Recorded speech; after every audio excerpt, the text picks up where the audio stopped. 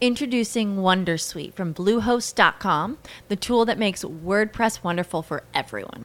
Website creation is hard, but now with Bluehost, you can answer a few simple questions about your business and goals, and the Wondersuite tools will automatically lay out your WordPress website or store in minutes. Seriously.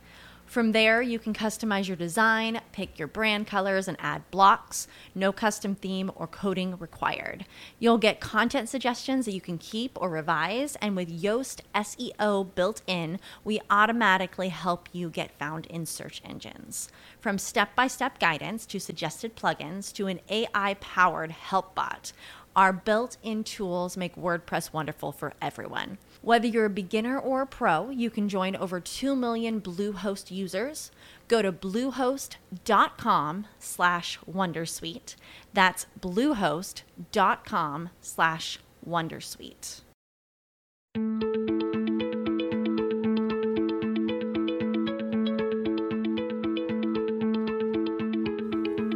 I'm Nil Zacharias, and you're listening to Eat for the Planet. On this show, we try to answer the question, how can we eat in a way that nourishes us without starving the planet? The show features conversations with food industry leaders, health and sustainability experts, as well as entrepreneurs and creative minds who are redefining the future of food. Before we get into today's conversation, I wanted to take a minute to tell you that Eat for the Planet has partnered with Plant-Based World to launch the Eat for the Future Business Forum, which will take place during the Plant-Based World Conference and Expo, June 2019, at the Javits Convention Center in New York City. The Eat for the Future Business Forum will feature panels, workshops, case studies, and talks focused on the shifting food landscape and will explore the opportunities for retailers, food service providers, as well as brands. We already have an incredible lineup of speakers, including a number of guests I've had on this podcast. This event is unlike any conference out there and is a must-attend for anyone looking to expand their business in the plant-based food space. You can find a link to register for the event in our show notes or go to eftp.co/event to learn more and use the code EFTP at checkout to get 20% off. Looking forward to meeting you all in person at the Eat for the Future Business Forum. Today's guest is Tammy Fry, the International Marketing Director of the Fry Family Food Company. You may have not heard of Tammy or Fry's before this, but they have a really interesting backstory. Tammy's father, Wally Fry, grew up as an animal farmer where meat was a staple in his everyday diet. Tammy, with her mother, Debbie Fry, a lifelong vegetarian, helped inspire Wally to embrace a vegetarian diet and sparked the creation of the Fry Family Food Company nearly 30 years ago. Now operating from South Africa and Australia, Fry's sell their all plant-based products in over 8,000 stores across 28 countries. They now have more than 40 different products in their range and are finally entering into the US market in 2019. Their products have won numerous awards globally, and Tammy Fry is confident that their chicken nuggets are the best tasting plant-based nuggets in the world. There are so many unique things about this company that made this such an interesting conversation. Starting with Wally Fry's background to how they continue to openly support animal rights charities and campaigns, something you don't hear much from plant-based brands these days. Fry's has now grown into a global food company, but remain family-owned and operated, as well as authentic to their original motivations that launched the company nearly 3 decades ago. In this conversation, we get into how the Fry Family Food Company got started, how the Fry's product line has evolved over the years, and what can we expect to see in the US. Why Fry's products are formulated to help break down the taste barrier and appeal to people who may not be willing to try plant-based foods. The global popularity of their products and why they are taking on the challenge of entering the US market at this moment in time, as well as their marketing, distribution, and manufacturing plans going forward. But this chat is about a lot more than Fry's business and growth plans. We also get into the health and environmental benefits of shifting to plant-based foods and how younger generations are driving this shift, because they will be the ones facing the worst consequences of the damage being inflicted by our current food system. Tammy Fry was a real pleasure to chat with because not only is she passionate about Fry's mission, but she is also genuinely passionate about the need to bring about change in our food system to help animals and future generations on the planet. Tammy herself has a very interesting background. We didn't get too much into the details, but Tammy is an avid CrossFitter, a karate black belt, a self-defense coach, surfer, public speaker, and mom of 2 boys. She holds the Guinness World Book record for world's youngest water skier. She also won the Junior World Championships in karate, and she runs a self-defense workshop for women in South Africa and Australia that have been exposed to violence. I'm very excited to share the story of Fry's taking its first steps in the US market, and I'm looking forward to seeing what this new chapter brings for an iconic and authentic global plant-based brand.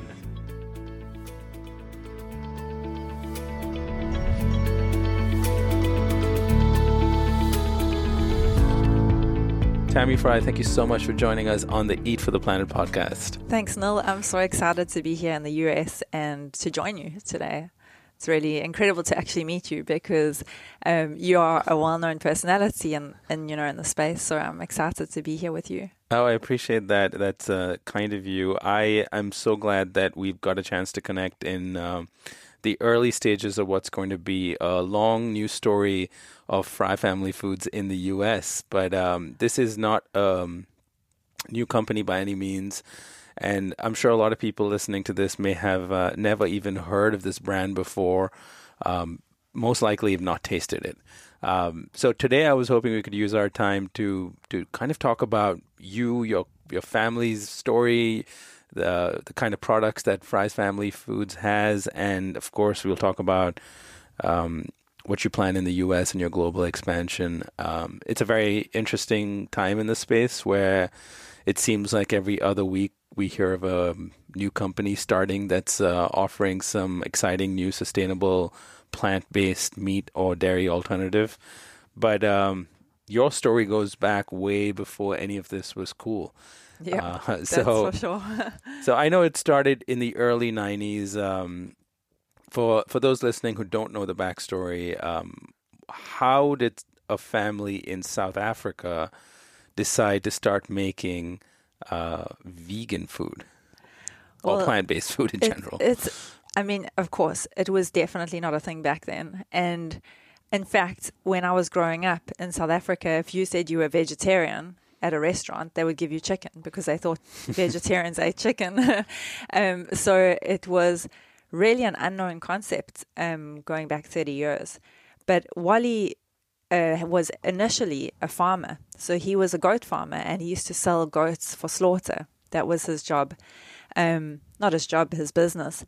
And we had a really small house. So when I say from humble beginnings, I mean, this company was started we had a tiny house with 4 walls. In fact, it wasn't walls, it was concrete palisade fencing.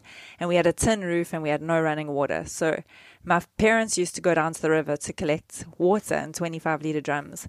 And they were selling goats. Now, Debbie was this avid vegetarian, had been from the time she was born. And she was devastated by the fact that Wally, her man, was selling goats. And Wally's your father and Debbie's your mother, That's I'm assuming. Correct. Okay. That's right. And then I was born, and I was a born vegetarian too.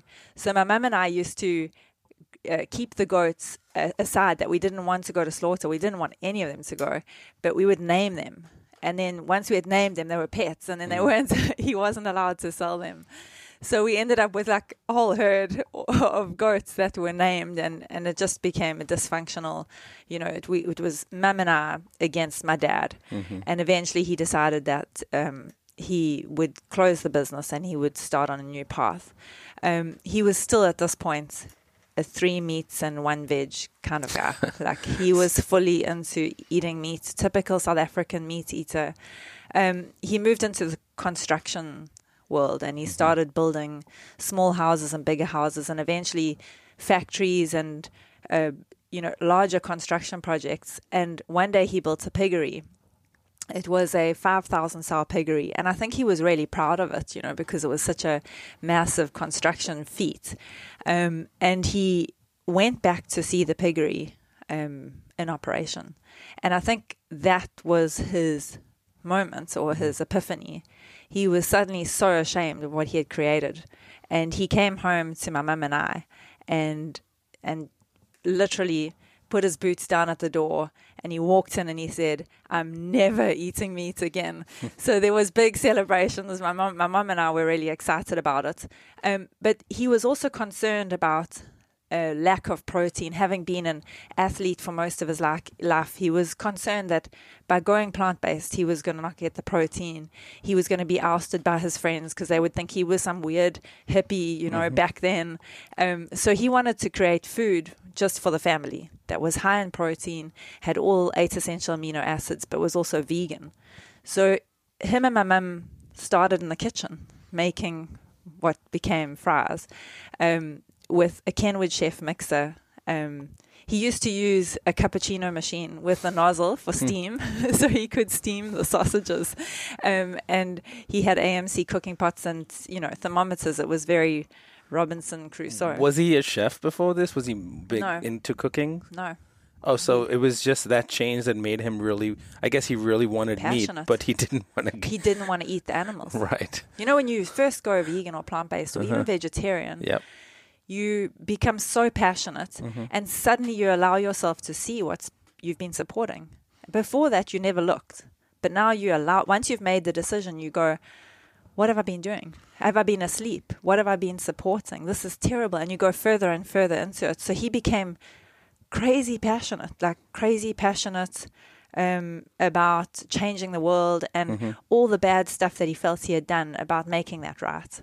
So him and my mum started making these foods. It was never intended to be a commercial project. This was not like, well, we can jump on the vegan bandwagon and we can make some money. There wasn't any vegan bandwagon then. Nobody was eating vegan sausages. They didn't know what that was. And this was back now in 1990, that he started. And then from there, the rest is history, I suppose. People started lining up at our gate to buy a box of sausages, a box of burgers, and it just became too much to just be making out of the kitchen. So he started a small, tiny little plant where he was making this on a larger scale. That was the beginning. We have some old photos. It's just crazy. It's crazy to look back and see, where we are now. Yeah.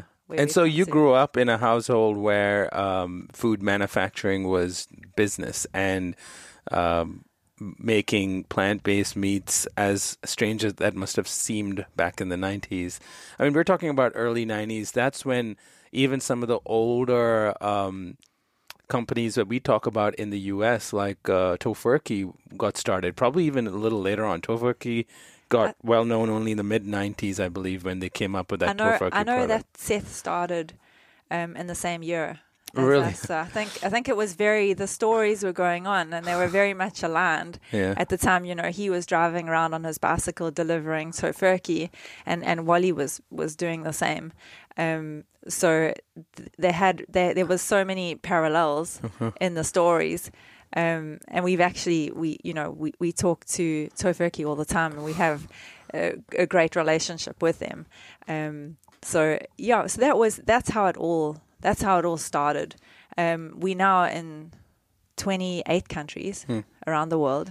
We make probably 60 to 70 different products. So we're not just making burgers and sausages. We have a very much wider variety of foods that we make, everything from pot pies to sausage rolls, which is a new idea here in the US, nuggets, tenders, chicken pops, which replicate like KFC chicken pops. So we have a huge variety of foods that we make.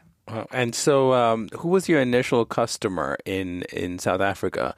In the 90s, at least. I'm sure that's changed now over the last 30 years. But in the beginning, who was it? It was Pick n Pay, which is a retailer. Wally walked in to see the buyer, and he had all his sausages cut up on trays, with little toothpicks and flags. And he walked into the buyer, and usually it's not the way that you deal with a buyer. They just look at commercials. They don't really sit and taste your products. And the buyer said, "Oh no, we don't usually taste." And he said, "But you have to taste, because that's what the product's all about. It tastes amazing." So the buyer tasted one of the sausages and called everybody from the office in to try the products. And he got a listing that day for, I think it was 400 stores. And you can imagine we had no packaging. We didn't have a brand name. We didn't have a production plant. We had nothing. It was just an idea. And when the buyer said that, Wally was, I think, very overwhelmed, because he had to supply 400 stores in 3 months and he had nothing. So he took over one of his mini factories that he had built and had a tenant in it. He took it over, and he had to quickly create a similar process to what he was doing in his kitchen to make the products, and create our first packaging, a brand name. I mean, Fries is a really stupid name, really, for a vegan health brand, you know. So if it had been properly thought out, it might have been called something different. You know, you're seeing some incredible names coming out now. But we have Fries, and we're going to work with that. Yeah, so you grew up with this around you. And when did you decide that this was the focus that you wanted to have for the rest of your career? Was it always a given that you were going to join the family business, or was that a decision that you arrived at after a lot of soul searching? And no, I was an advocate for plant-based eating when I was 4. I would tell people that, you know, you can't eat meat, it's cruel. We love animals, we shouldn't eat them. I was doing that as a baby. And so I already knew what my purpose was when I was tiny. And it's been really amazing for me, because I've managed to do exactly what aligns with my values. So my intention was always to join the business from the beginning. I went to a school with 1,000 girls. It was an all-girls school, Anglican school. And I was the only vegetarian back then. This is in Durban, South Africa, right? Yes. And I walked into a classroom one day for religious studies. And I walked in, and all the girls came and put their hands on me. And I was so confused. I was like, what's going on here? And the teacher said, we're praying for you because the Bible says that you should actually eat meat. And the fact that you're fighting it is, you know, you need to be healed, and you need to.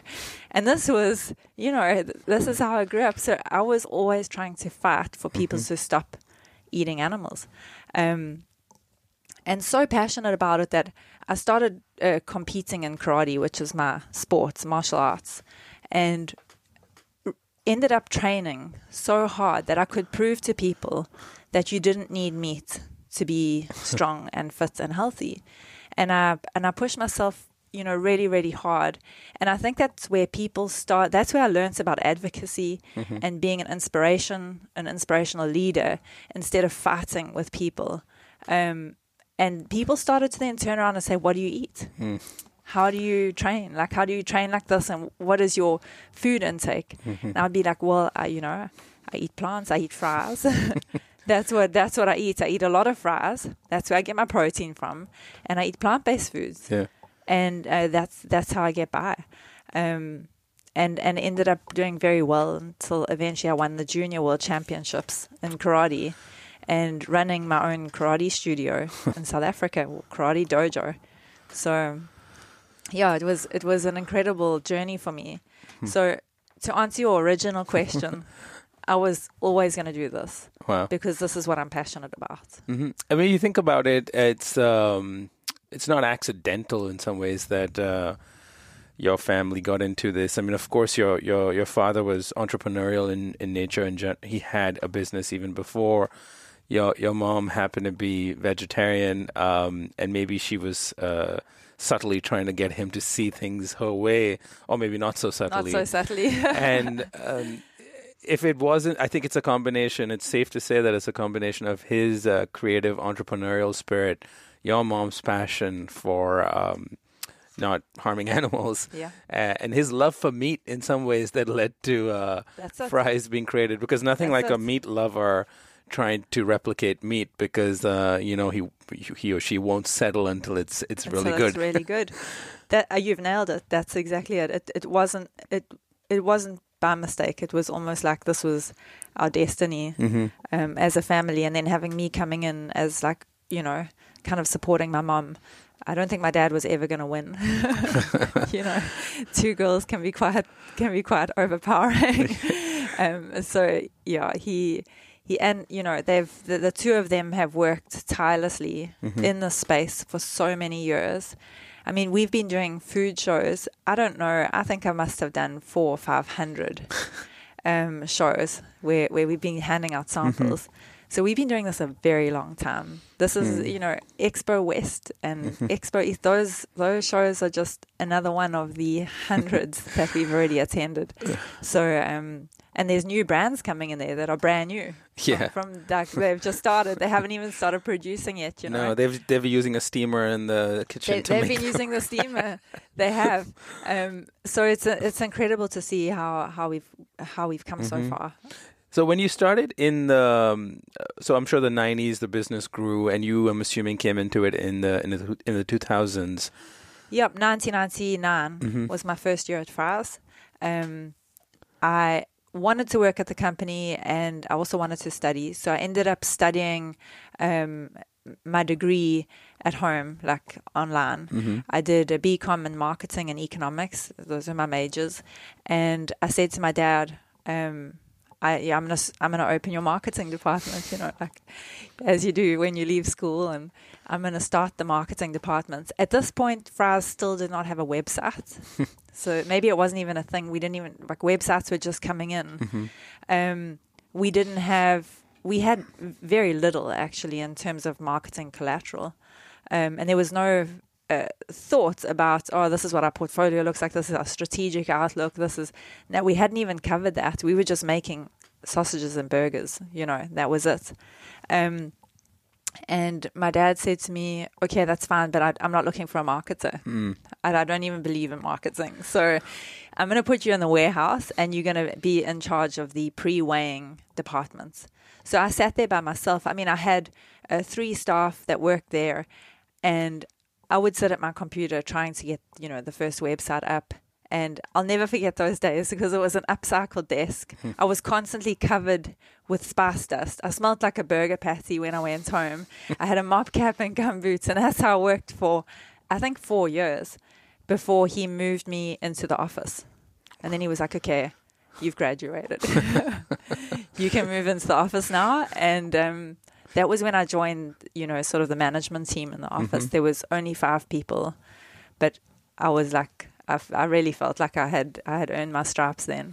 And I moved into the office. I put the first food safety management system in place for Fry's, and I started marketing. And so I know you mentioned earlier about your products, but for those listening, I mean, the story is so interesting. I can keep going and talking about your family, but I do want people to get a sense of what kind of products were you developing in the 90s and in the 2000s compared to what you have now? What does your product line look like? Because there are several similar companies. We mentioned Tofurky earlier, but there are several others now in the US and globally, but we largely have talked to a lot of the ones based out of here, of course. What does your product range look like? Tell us a little bit more about that, as well as the ingredients that you use and how that has evolved over the years. So we're still using a blend of vegetable proteins. We always have. And we're using, I suppose, our spices and seasonings have become more natural over time as there's been a move to, or as people understood some of the dangers of different E numbers. And, in the beginning we had some ingredients that we weren't even aware. I don't even, it was so early on in this game. So all of that's been eliminated now. We also use superfoods. So we have chia seeds, cinnamon. We're using a variety of superfoods and turmeric inside the product itself, quinoa, and of course the introduction of gluten-free. But I think when we started, we were really focused on burgers and sausages. We had burgers, sausages, hot dogs. That was our range, 4 products. We also had a polony roll, which is like a slicing sausage, which you could slice off and have like as luncheon meat or on a sandwich. So those were we had 4 products, and that was it. And then we introduced crumbed products. So then came the chicken style burgers and recipe foods. So chicken style and recipe foods came next. That was mince, the chicken strips, the beef style strips. And then now in the more recent past, we've been introducing pizzas, which are artisan hand stretch sourdough pizzas, also wood fired, and then a range of seafood alternatives. So we've got a battered fish, which is obviously vegan, and then prawns. And we've really found that people have been very excited about this, because I think a lot of people struggle. You talk to people and they say, oh, I only eat fish. I've given up beef and chicken and I only eat fish. And you almost want to say, wait, can you go back to chicken rather? Because, the ocean is dying and fish is unsustainable. So that's been introduced this year to the range.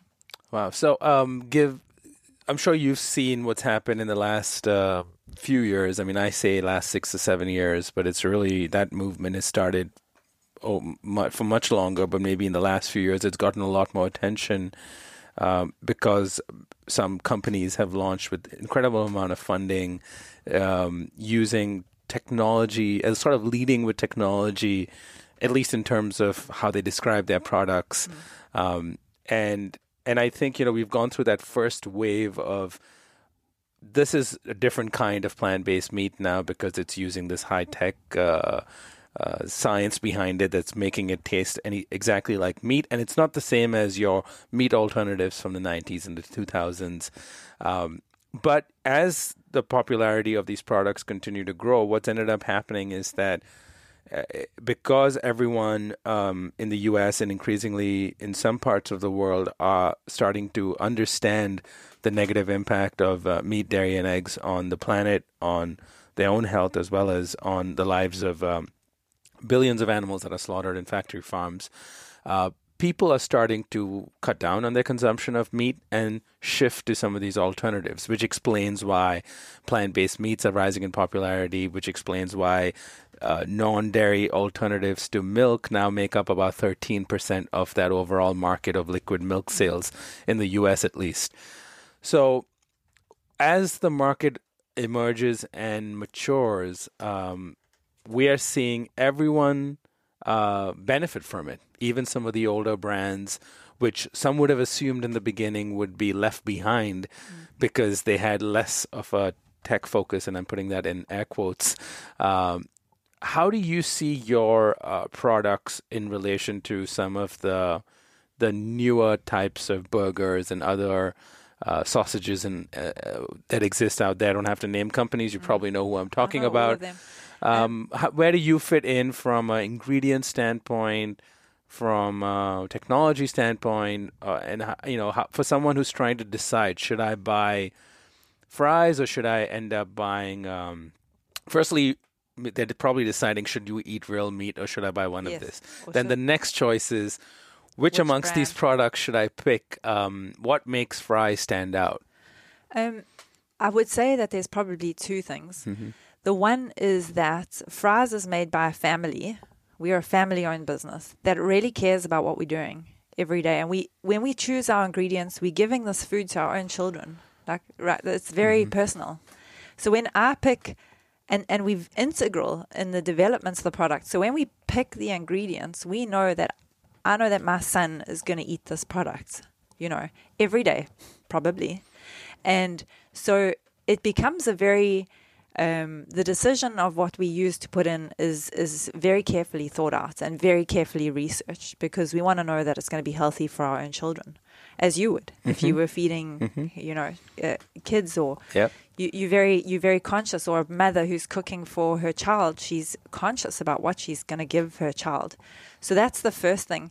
The second thing is that we work with a lot of animal rights organizations, and we do it not because we trying to, put our company to kind of create an idea that we're authentic. We are authentic. That's what we want to do. That's why we started our business in 1990, is because we actually have a purpose.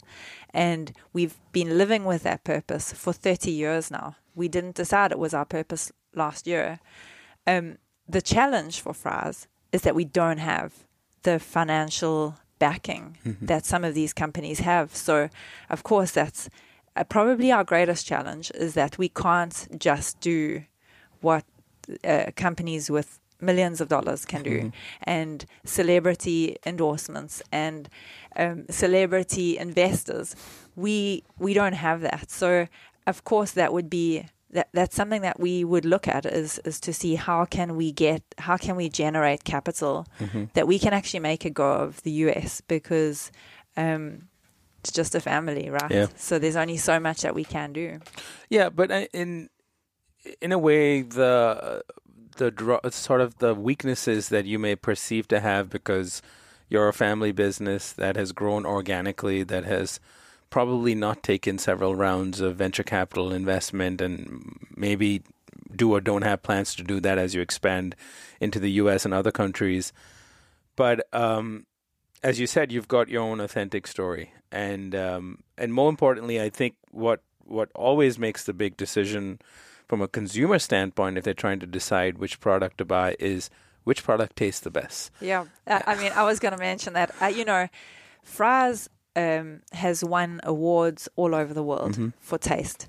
So we've won the PETA UK award for best vegan meat. We've won the Veg Fest UK awards, which are quite popular and well known in the UK, for best vegan meat.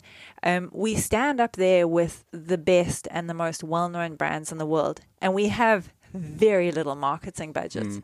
You cannot do that. You cannot achieve that if your products are not great tasting, because we rely on taste. We rely on people to say to their friends, what you've got to do is go out and buy Fry's because it tastes great. If you stood at a show with us for just 5 minutes, you would see people's faces when they try Fry's. They are astounded at how good the products are. Our chicken nuggets, I'll tell you right now that our chicken nuggets are the best in the world. And I'm absolutely sure of that. We've done enough tests, enough blind testing with various brands. You can jump onto YouTube and see some of the world's, greatest YouTubers tasting Fry's against all the others and picking Fry's as the best. So, yes, our products stand up in taste. They definitely up there with the world's best. Did we create them in a lab? No. We created them the same way we would have created them in a kitchen, with some really good, healthy ingredients that have been well researched. So we tick the taste box, absolutely. We would never have made it this far. I can imagine. If we didn't. We would have died, because there's so much else, right? Right. We would have died out if we didn't. Yeah, I also wanted to pick up on something else you mentioned. You mentioned you've supported animal rights groups, which is not surprising, but you may have also, if you've been noticing trends in food marketing, especially when it comes to plant-based products, we've seen in the last few years almost a downplaying of that message, because people, market surveys and research says that it's okay to talk about health, and now it's becoming even okay to talk about the environment. But people don't want to hear of the animal rights message. Do you see that impacting the way you message your brand and your product in the US or some other countries, or you're just going to do what you've always done and be yourselves, and hopefully people will accept it, because how else are people going to change unless you give them a chance to learn a new message and change that way? I think, we align with animal rights groups because it's where our first passion was. And so we will continue to do that. It's something that makes us feel like we're showcasing our authentic side. Fry's is a health brand anyway, because we all athletes. I mean, if you look at the whole Fry's family, you've got Wally Fry, who was a Springbok water skier for 10 years. He's still very active. He's kite surfing at age 70. You've got Sean, my brother-in-law, and he's an Ironman. He's just qualified to go to Kona. I've been an athlete. I represented my country for almost 20 years in karate.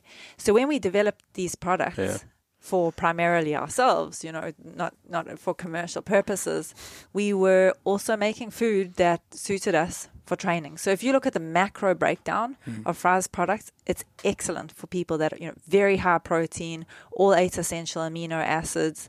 The fats that we're using and the oils that we use are coconut based. So we've got a whole health story to tell. But we also don't want to say that this is, the apple that dropped off the tree, because that's not what we are. We are not a perfect health food brand.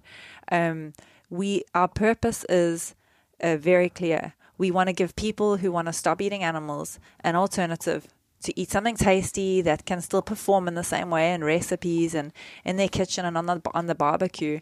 We want to give them that. We are not going to be a raw food diet, or that's not what Fry's does. Not at the moment, anyway. At the moment, we're producing alternatives. Yeah, and maybe in some ways you don't need celebrity endorsements and high-powered athletes to promote your brand, because your family's doing it yourself. So unfortunately, we're not that well known as individuals. But no, we're very much conscious of what athletes need. And we had John Lewis, Badass Vegan, over in South Africa with us, and he was so impressed by the products. And he came to our facility, and he said this macro breakdown is just awesome for people that are working out. Athletes, CrossFit athletes, weightlifters. It's a really good macro breakdown. So, but we knew that because we created it that way. Yeah, and I think it's important that, and I'm glad you mentioned it.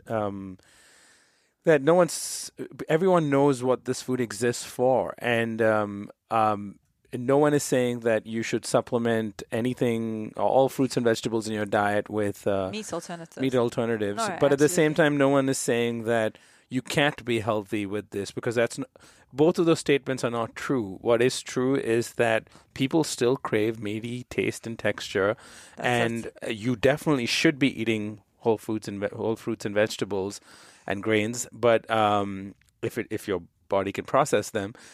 But when you do crave when you do crave a meaty texture or that protein-rich food, this is way better than choosing to eat meat. And I think that's what people get. And of course, there has to be an effort to make products with cleaner ingredient labels, and to make sure that the additives and the fillers are kept to a minimum. But you've got to strike that balance, and that balance has been struck by companies like you that have been around for a long time, that have understood that with shifting times, your knowledge about those products have also shifted, where I think where they are now probably is very different from where they were in 1992, for example. Yeah, absolutely. You're right. The ingredient label is different. It's very clean. There's nothing in there that I wouldn't feed a child.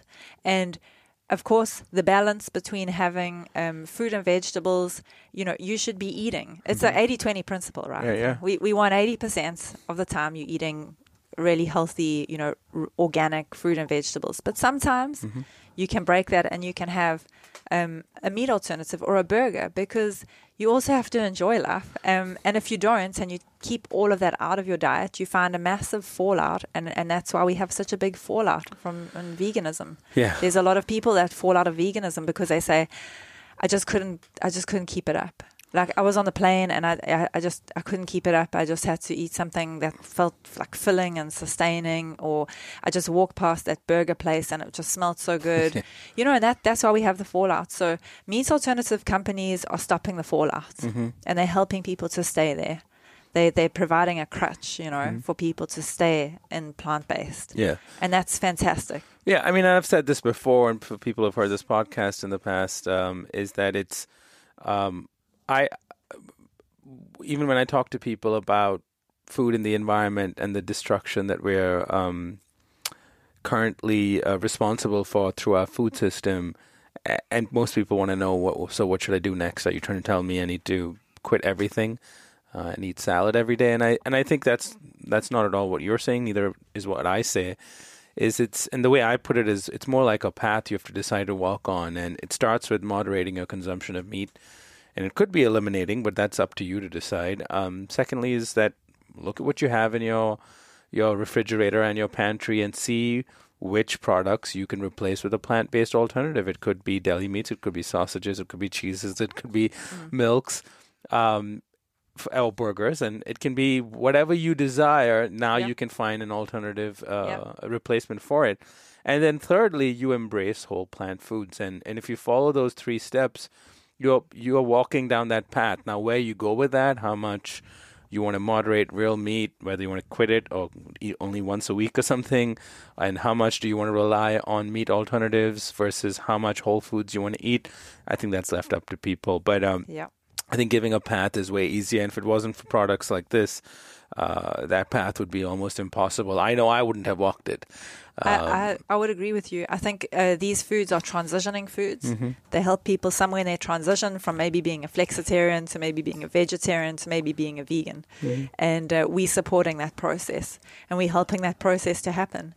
And it's also a great way for animal rights organizations to advocate, because there's such a big barrier up about the taste of food, right? People are addicted to food. You just have to look at the West and how people are so overweight. Why are we so overweight? Why is the world obese? Because we're addicted to food. We can't leave it. Like, that is a problem with humanity, right? So people know that there's a lot of things going on that they might not agree with, but they still want to sit down and eat what they've always eaten. You know, what their mum ate, what their grandparents ate, and they want to cook food in the same way. They're resistant to change. But when you show them something like a fries nugget or a fries schnitzel, and you say, well, you can just put this in the toaster, and it's so easy, and it tastes amazing, and here it is, try it out. And all those barriers just crash down. Like, oh, it's just like meat. I just do exactly what I used to do. It still tastes great. I'm still getting the protein. All of those barriers fall down. And then you can really get to the key message that about if you can eat this once a week or twice a week or every day, you can help all of these other issues. You know, you can help humanity. You can help the animals. You can help the environment. And then it just makes sense. And people are open to that message once you've crashed down the taste barrier.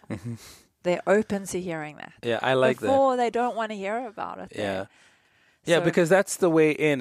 Food is food, and most of us are just programmed since the day we are born to like certain tastes.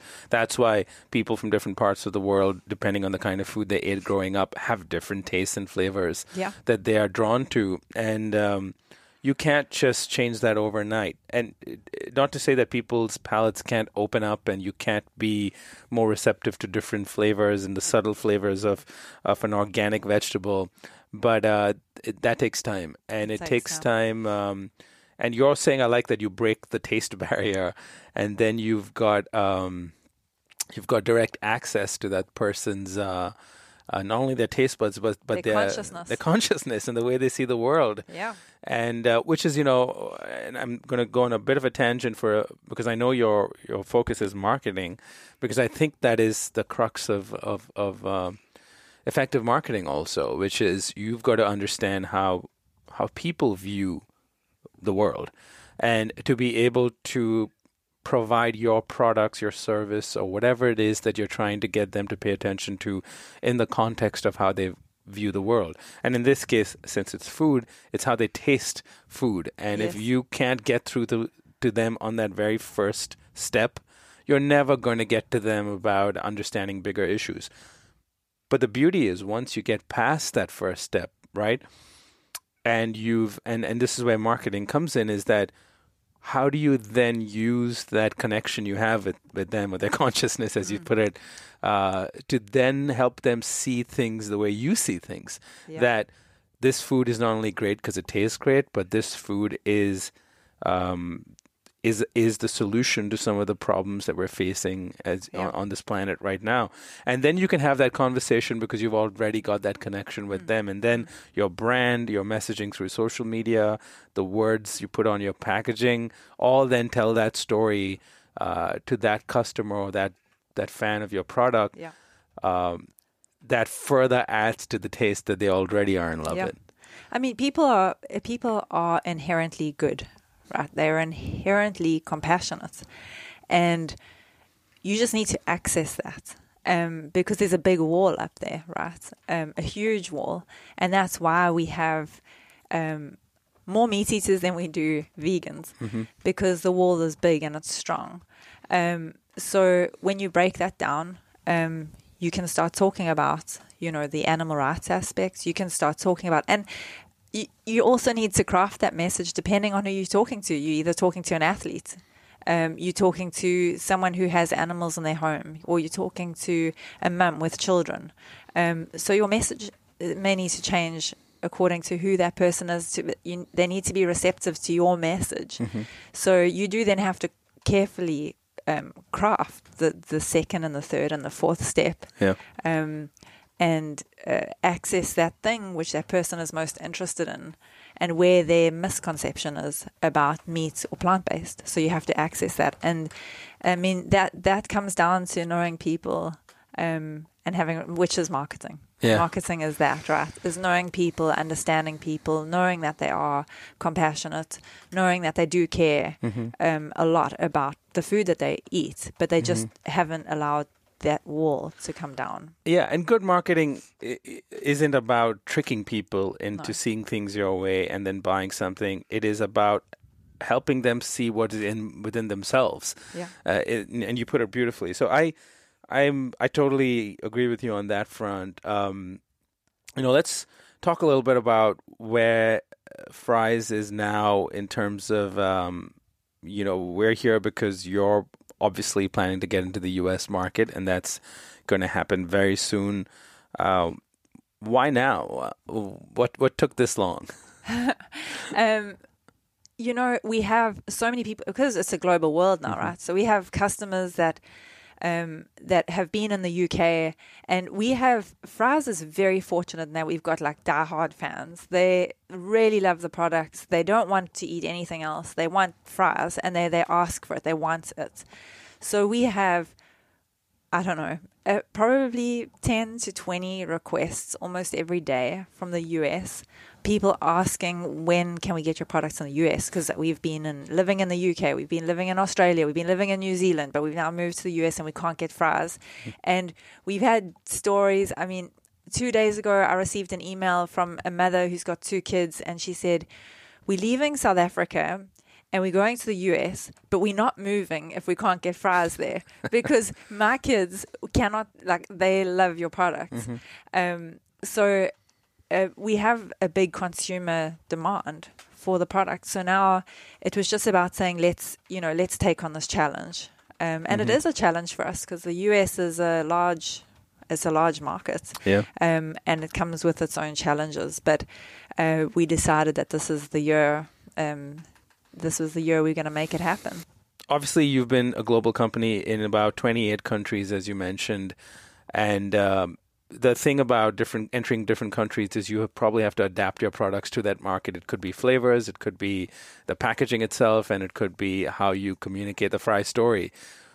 Given the U.S. is big and complicated and a new market for you, what changes do you sort of anticipate for Fry's as you enter into this market? I think our products are replicating a lot of fast food meats. So we have nuggets and tenders and burgers, sausages, a whole variety, sausage rolls. I think we also bring some difference because we have products that are maybe not American, like a sausage roll, which is relatively unknown here, but in the UK is so big, but it's a great tasting product. So we bring some foods that are common to American market, but we bring some slightly non-traditional foods to the American market. And I think that's quite exciting. I don't think we want to be exactly like every other brand that's here. We want to bring some difference. We want to bring some slightly unique flavors. We want to bring what we call our boerewors spice, which is, a South African, a traditional South African spice. We want to bring that to the US. We don't necessarily want to make everything we don't want to copy competitors. That's not our style. We're going to do our own unique thing. And we believe that the products we have already got acceptance here. And from all the testing we've done and the consumer research we've done, some of the products we have are going to be very successful with no change. Of course, packaging has to be adapted for the American market, and that will be done. And of course, there's scope to enter new categories and some horizontal diversification in the brand, which is already taking place in other countries. We have breakfast cereals, we have smoothie mixes, we have a vegan ice cream product, which is sold in South Africa. So we do have diversification. Will we bring those to the US immediately? Probably not. We'll establish the brand first and possibly in the future bring those here as well. Yeah, so where do you see the first Fry's products being sold in the US, and where and when, most importantly? I would say Bristol Farms, Whole Foods, California, and probably Erewhon is. So you're starting with the West Coast. West Coast. Okay. That's where our products come into. That's where the container arrives. We'll probably start off quite small because obviously we don't have the resources to take on the whole of the US market. Amazon's very exciting. Amazon Frozen is being developed at the moment, so that's an exciting avenue for us. But we will start off quite small, as we have in every other country. We've always started off small. In the UK, we were, in Holland and Barrett. Whole Foods, there's only 2 of them in the UK. So a lot of the very small retailers before we ended up in Sainsbury's. We were 18 years in independence in the UK before we went to Sainsbury's, and we got listed with Sainsbury's, and now we're in Sainsbury's. But we have a very loyal following. We knew that it would be successful on day one, and that's what we need to know before we go mainstream. Wow. And in terms of timing, is this happening within a few months? Is it 2019? Oh, absolutely. The Okay. container's sitting in Anaheim, so we need to sell some food. This will be in the next 3 or 4 weeks. You'll see Fry's going into independence. And of course, if anyone wants to follow the Facebook page, we'll just keep updating a list of places that you can buy the products. And what have you, and without giving away too much, obviously, what do you have planned in terms of how do you build brand awareness in the US about Fry's? I mean, besides this podcast, of course. Yeah, this is actually, I was sort of banking on the podcast. Maybe then you won't have to do anything else. But I wish that we were that impactful. I'm sure a lot of people are going to hear about you. But you've got to reach everyday consumers too. And are you planning? Like, what is your typical strategy? Is I guess what I'm really asking. Do you rely on how much of it is sampling in stores? How much of it is events, or just you're relying on digital media? Where's your bigger focus from? Because that's I'm always more, as much as I'm interested in talking about the ingredients in the product. How do you get it out? How do you get it out is the most exciting part. Well, we always use a PR as sort of our first the first step for us. Why do we do that? Because we have a great story to tell that's heartwarming for a lot of people and inspiring to a lot of people. We've done that already. We're working with all of the plant-based media to get that out, and we've already achieved quite a bit in that space. Digital, of course, it's a digital world. So we have a lot of video content showcasing some of the stories in the Fry's family, how it started, or new ranges that are coming to the US. So we've got a very strong digital team that is managing that. Of course, we have to establish some kind of customer list so that we can do anything else, because at this point we can't be sampling. We don't know where we're at. So sampling is very important, though, because once someone tasted fries, they're going to buy it. And they're going to keep buying it. They're not going to be disappointed. So sampling is critical for us.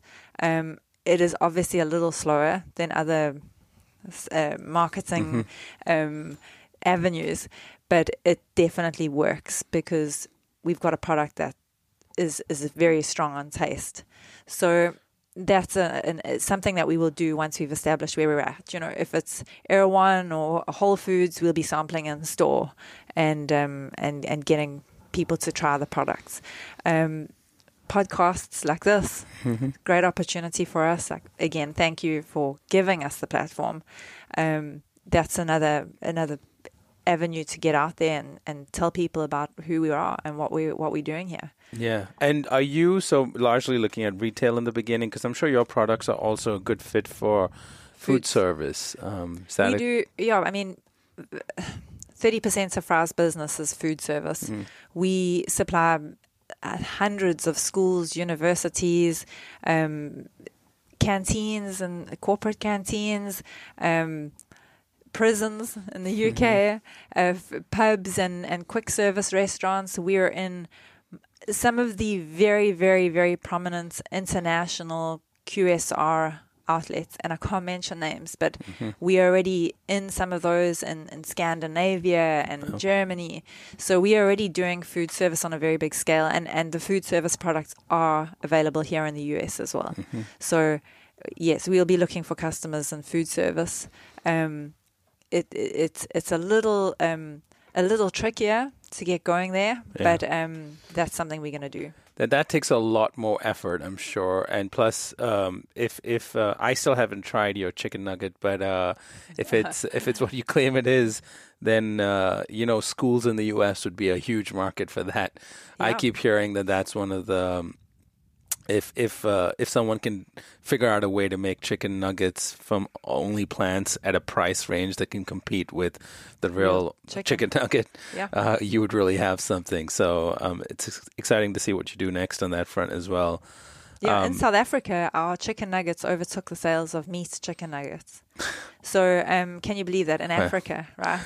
So these are great products. We've got a gluten-free option. It's very highly rated in Australia for its health rating. They have a health star rating, and we've just been listed on the main schools catalogue in Australia for school canteens to use our chicken nuggets as an option for the kids. And I think that's so neat. That's so needed, because growing up as a kid, where there was no options. I mean, I could not go to the tuck shop or the school canteen. There was nothing for me. Then that's changing. So it's good to see that kids are going to be able to, go plant-based, and there's going to be less barriers for them. Yeah. No, I think the easier you make, especially kids, it gets really tough if you're trying to get your kids to not eat meat. I don't have kids, but this is the challenge I hear from a lot of people. Yeah. All their friends are eating the chicken nuggets and other stuff. And what are they supposed to eat? Carrots? That's it. And I think it also, like, as a mum of kids that are plant-based, it's really difficult to go to, the school sausage sizzle and your kids are sitting on the side, and it's actually off-putting to people around, because they sit and say, well, thank God my kids are not vegan, So as soon as your kids can also have a sausage and a roll with ketchup, so I would say tomato sauce, you guys say ketchup. And tomato. Yeah, that's it. When they're sitting having the exact same, it opens so many other, like, parents come to you and start saying, oh, what are they having? So they're also having a sausage. Yeah. And it helps the advocacy side of it as well. When we go out to barbecues, just so easy. Yeah. And people actually, all of our products end up getting eaten before the meat products, because people are interested. Yeah. And they want to try. And then you start having the questions. You don't have to go out there fighting. You just provide really good vegan food, and people start asking you questions. Yeah. Are you, of course, U.S. market as exciting and as big an opportunity it is not going to be without its challenges. What do you think sort of your biggest challenge is coming into this whole new world out here? We have one, and that's financial resource to go to take on America properly. That's our biggest challenge, for sure. And that connects to everything from, you'll have to obviously, if you really want to be a contender in this market, you have to manufacture here. Yeah, we'll have to manufacture here. We'll have to have the right, possibly the right partner here to make that a reality. So that, of course, is something that we're looking closely at the moment, is how can we take it, because we can supply, 100 to 300 retail outlets, but we're not going to be able to supply, some of the mainstream retailers just manufacturing where we are right now. And it doesn't make sense because it's far to move stock from South Africa to the US. It's a long trip on a ship. It just doesn't make sense. We need to source locally. We need to buy ingredients locally, manufacture. And that's fairly simple because we have the blueprint, so we know how to do that. It's just a financial, we would need a financial partner for sure. Yeah, but I guess in the way that you're coming in, starting with the West Coast, starting with a few smaller stores, just to sort of establish the product, get the brand kind of some visibility, get people to eat the food, and then it should sort of just kind of snowball from there. Yeah. Given the success that you've had across the world, you see the U.S. market, at least what I hear and what I'm in talking to people who are older companies as well as newer companies, is that there's a lot of room at the moment. There's, pun intended, a lot of appetite for this kind of food. No, it's just absolutely. Part of the problem is most companies can't meet the demand. It's it's not the question of lack of demand right now. It's just, how do we get this food into all the right places and at a price point that people can afford, because the market exists out there. The stigma around meat alternatives, plant-based foods or vegan food is starting to die down. Some would say that it doesn't exist at all anymore, and that the mainstream consumer gets it, that this isn't some specialty food only meant for vegans or vegetarians. This is something people are now adding into their grocery carts, no matter if they eat meat or not, because they see that this is one way to diversify their diet. It's convenient to eat these foods too. That's a big factor in why not everyone cooks at home all the time, because people lack time, especially busy working parents with kids. You need these kind of foods and if you can eat something plant-based, that's better. Now to have 10, 15, 20 brands to choose from, it would have seemed unthinkable a few years ago, because there wouldn't be anyone to buy the products. That's not the problem anymore. No, there's definitely a market now. There's a lot of documentaries as well that have raised people's awareness on the health aspect, which is incredible. Like, what the health? What an incredible documentary. People that watched that just changed overnight, The documentaries are going to be really important for veganism to continue growing and to get the message out to mainstreams. People can sit in their lounge room and watch, documentaries about their health and to see the real truth. And then you can go online and you've got this, social media and the internet have changed everything for veganism, because no longer do we just listen to propaganda from big corporate about the fact that you need dairy for strong bones. Those sort of age-old ideas that we were taught from the time we were at school. We learned that at school. That was something that we learned. If you don't have dairy, your bones will break. Yeah. You just won't survive. You won't get calcium. We learned that at school, but now with the internet being so prevalent, you can go online and you can see, where can I get plant-based sources of calcium? What does dairy actually do to me?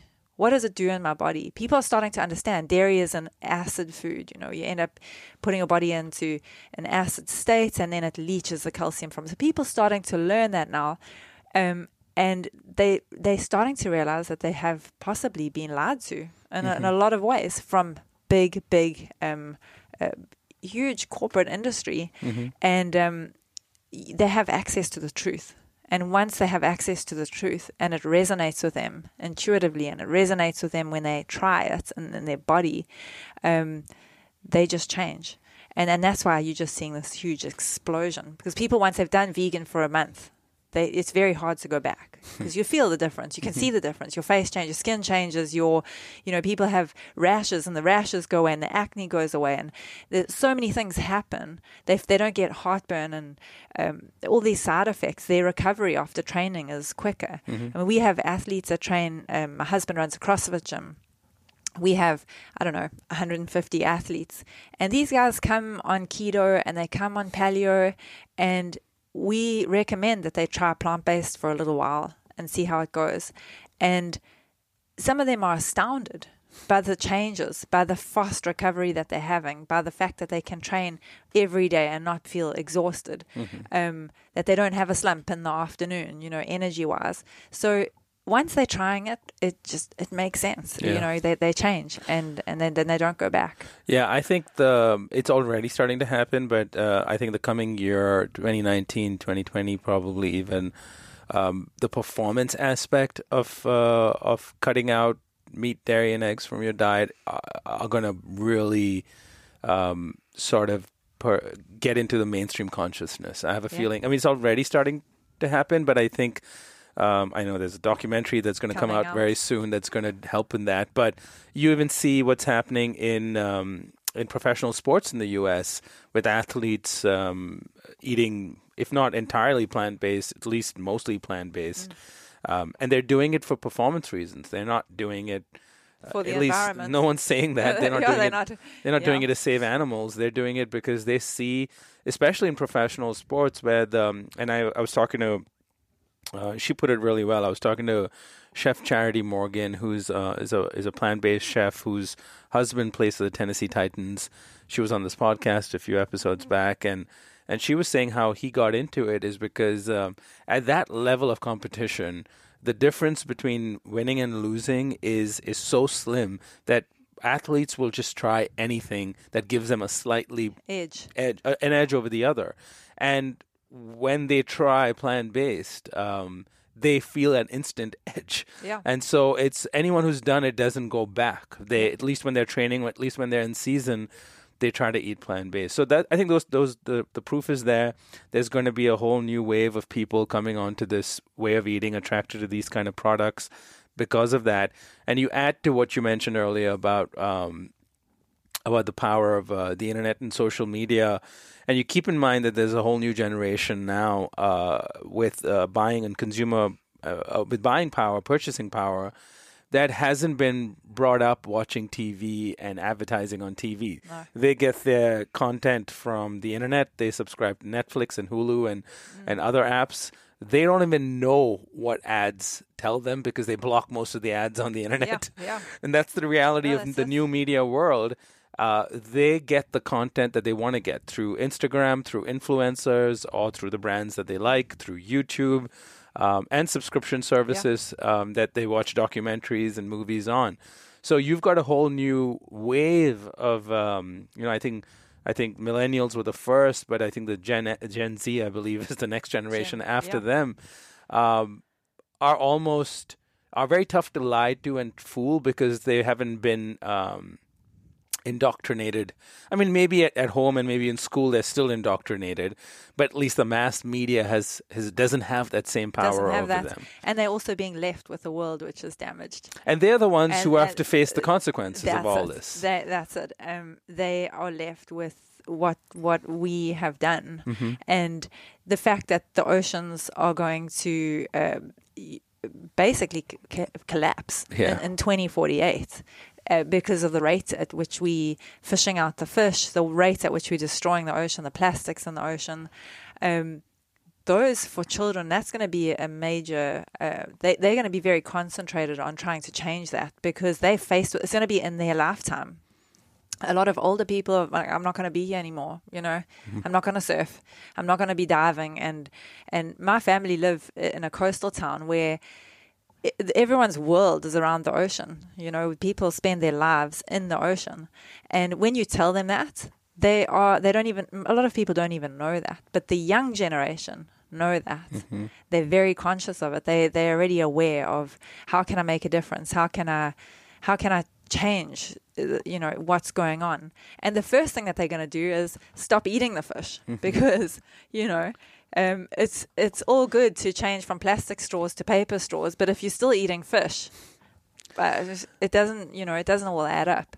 Yeah. You have to change what you eat. You have to change what's on your plate. That's where the war will be fought, is what you choose to put on your plate. Yeah, I mean, I say that, I have that in my book, is that the real war against climate change is being fought on our plates three or more times a day when we sit down to eat. And I think it's the oceans. I mean, we could spend another hour just talking about the oceans, and we probably will save that for another time. But it is probably the scariest thing we're facing. It seems kind of we don't think about it, but if you really look at the science and the data, we've probably done most damage to the oceans, and without a healthy ocean, we have little hope of having a thriving human population 20, 30 years down the line. So, we're part of this. I keep saying this. We're lucky to be alive doing the work we're doing now, because I think we still have hope. We still have a small window of opportunity where we can shift people's behaviors. And we have, through food, such an easy way, at least seemingly easy way, to get people to do the right thing. Because the impact you can have with just shifting the way you're eating is far more easy for anyone to kind of attempt versus going and trying to buy an electric car that costs $100,000. Yeah. Although that's getting better too. But the impact that you can make with food is way, way, way bigger. Way bigger. And so the food system is so resource intense. Mm-hmm. And with the growing human population, we just cannot carry on doing what we did, centuries ago, or even not even centuries ago. Just, we've got 8 billion people. Yeah. We cannot slaughter 80 billion animals, because these animals are just consuming, they're using water, they're eating grains, they're living, breathing organisms that we're growing for the 8 billion to eat. And just that idea, when you realize that there's 10 times more animals that we're keeping alive just to feed humans, you realize it's not going to work out. As what happens when there's 10 billion people, 10 billion people. Yeah. Then what happens? Do we then have 100 billion animals? I mean, the equation doesn't work out. We have to reduce that number, and we have to have less organisms living and using the resources of the planet. And eating plant-based food does not have the same impact that those animals have. So when people realize that, they do start to change. And it is, of course, a journey. And I think as people who are advocating for it, we have to celebrate all those little steps that people take, because it's incredible that people are really taking this on, taking the message to heart and changing, because it's hard to change. It's not easy to change. It's just easy to do what you always did. It does take some effort and commitment. Yeah, no, I think it's and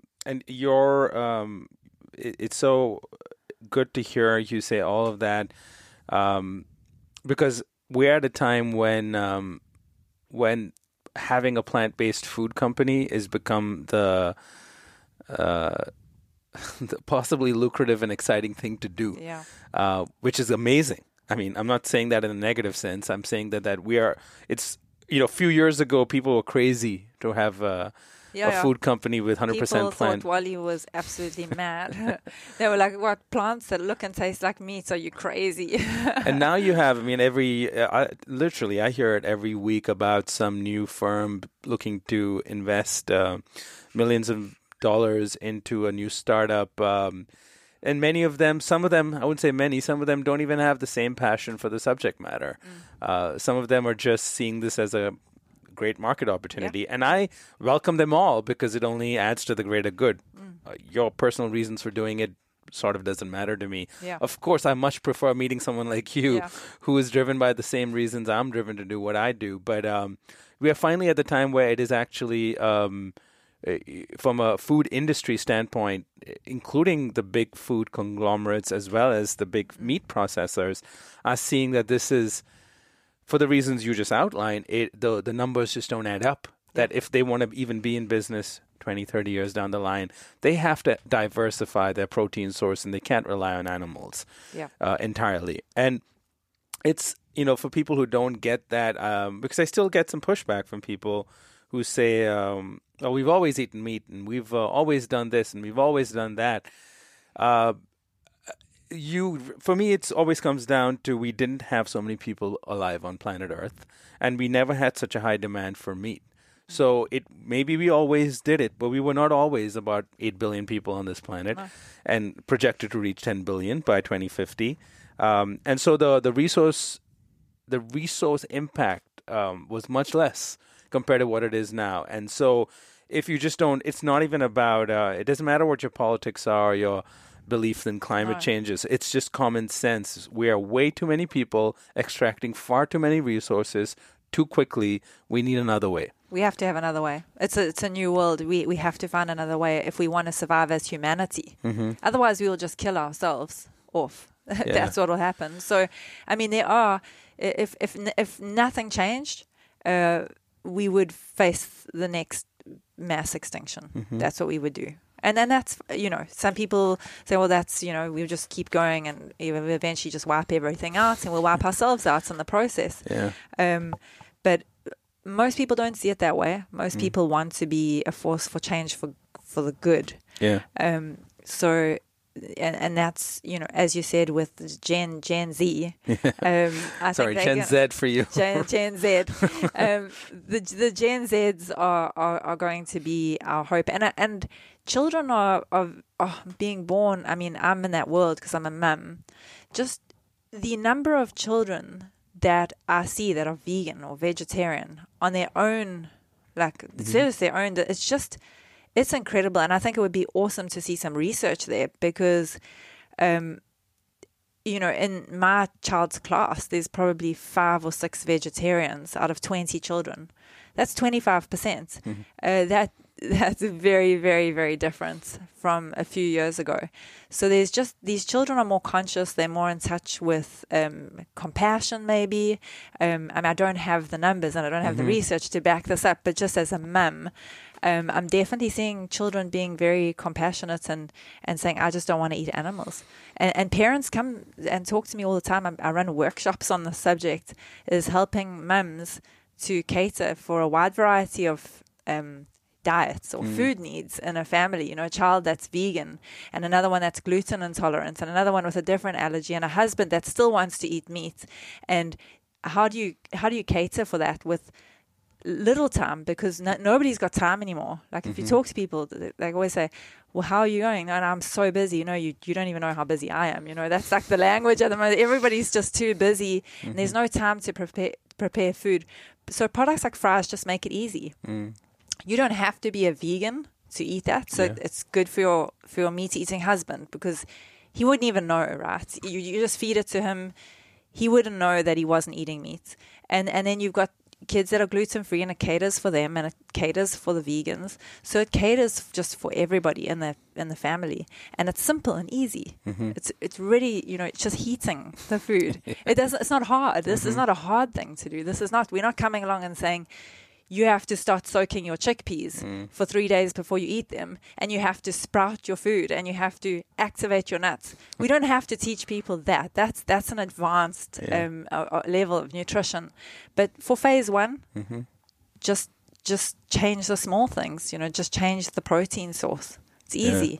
It's not a difficult thing. So we're going to find with these children coming through that parents are going to start making changes, and it's exciting to see that all going on. Yeah. And so how do you see the next few years hopefully working out for Fry's? Are you going to be largely focused on your new expansion in the US, or of course you still have to manage the rest of the world where you have business in?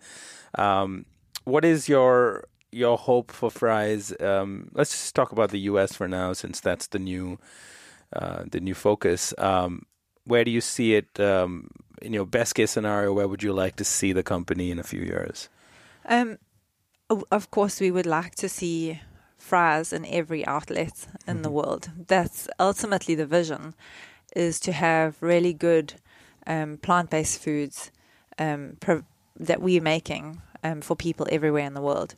So our goal for the US is to hit every single supermarket outlet with a variety of foods in the frozen category, the chilled category, and the grocery category. So that's our vision, and that's something that we're going to work tirelessly on to achieve. But it all starts on, you have to focus on tomorrow. So we have the dream, but tomorrow we have to get into Erewhon or into Bristol Farms. So we understand the challenge that lies ahead of us.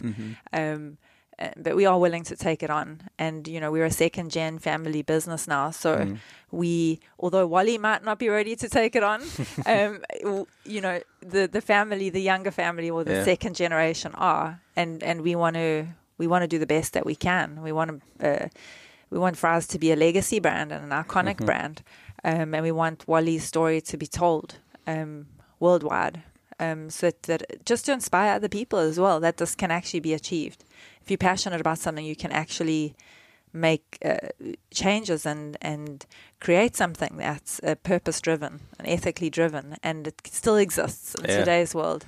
And I resonate with the story because it's just so much of the stars have sort of aligned to even make this possible. It seemed almost unlikely that Wally would end up becoming the founder of this iconic company that's now being available in 28 countries and soon to be in the US as well.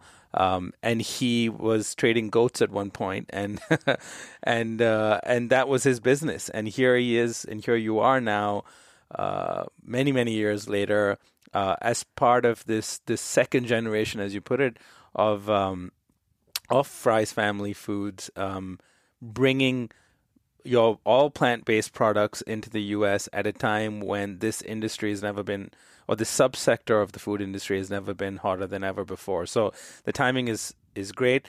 Plus, you've got those years of experience of doing it across the world. So you're not, as opposed to, and of course, I love the new startups who have just gotten started and don't know what they're doing.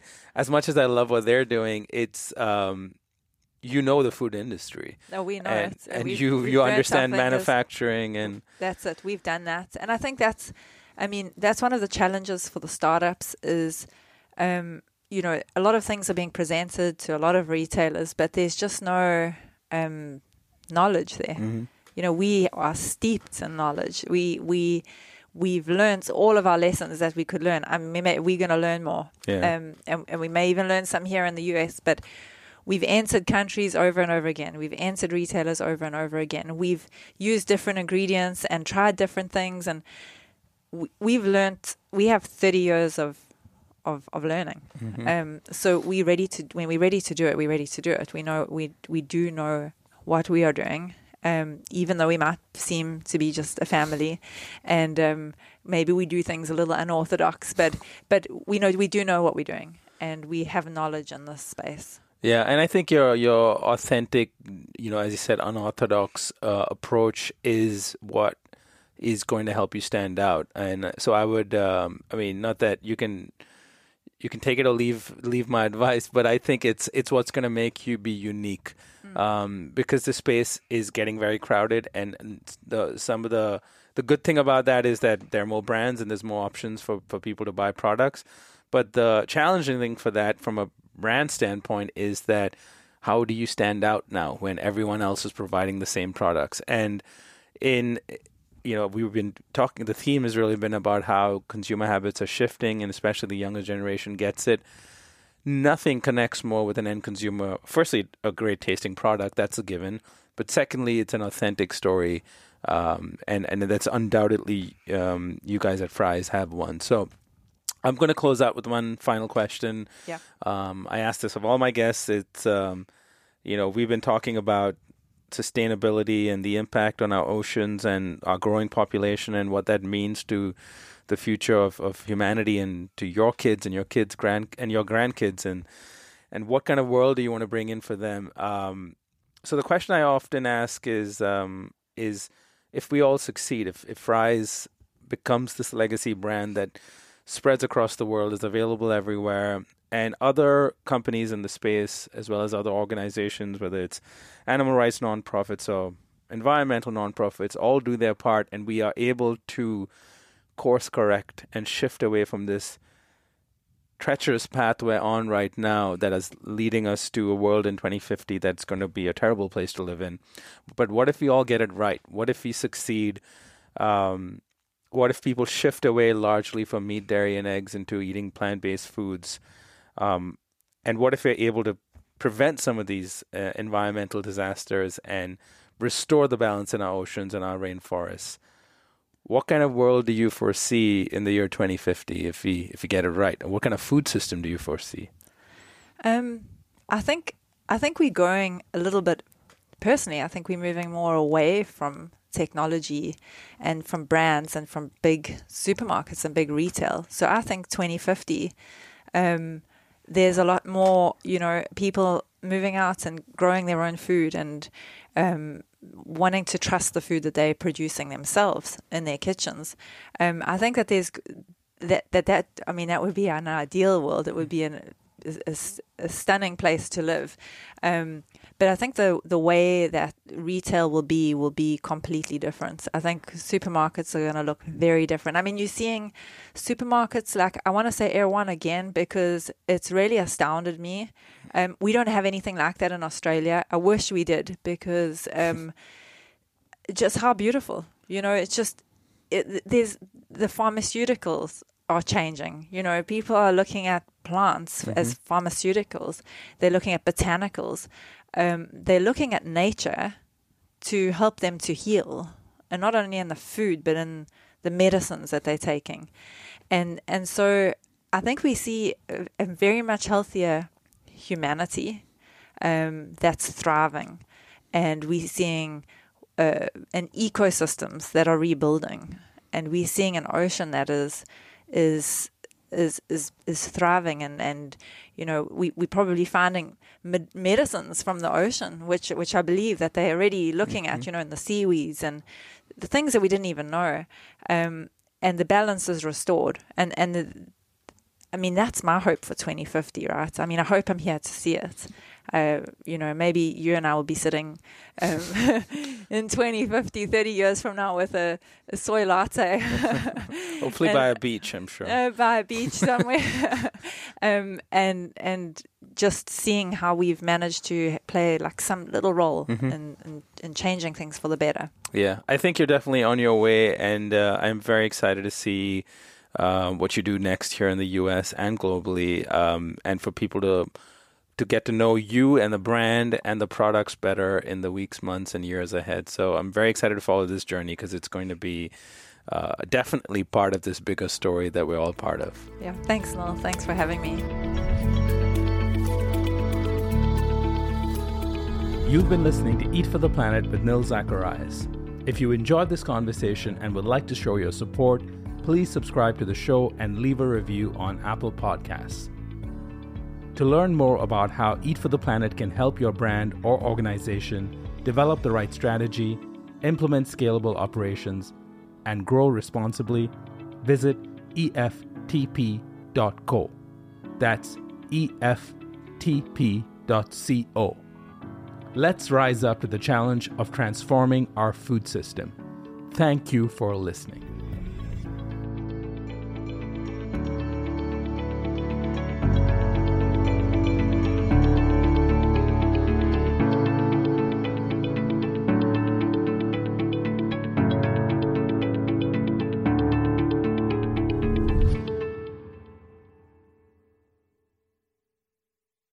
This is the story of the one.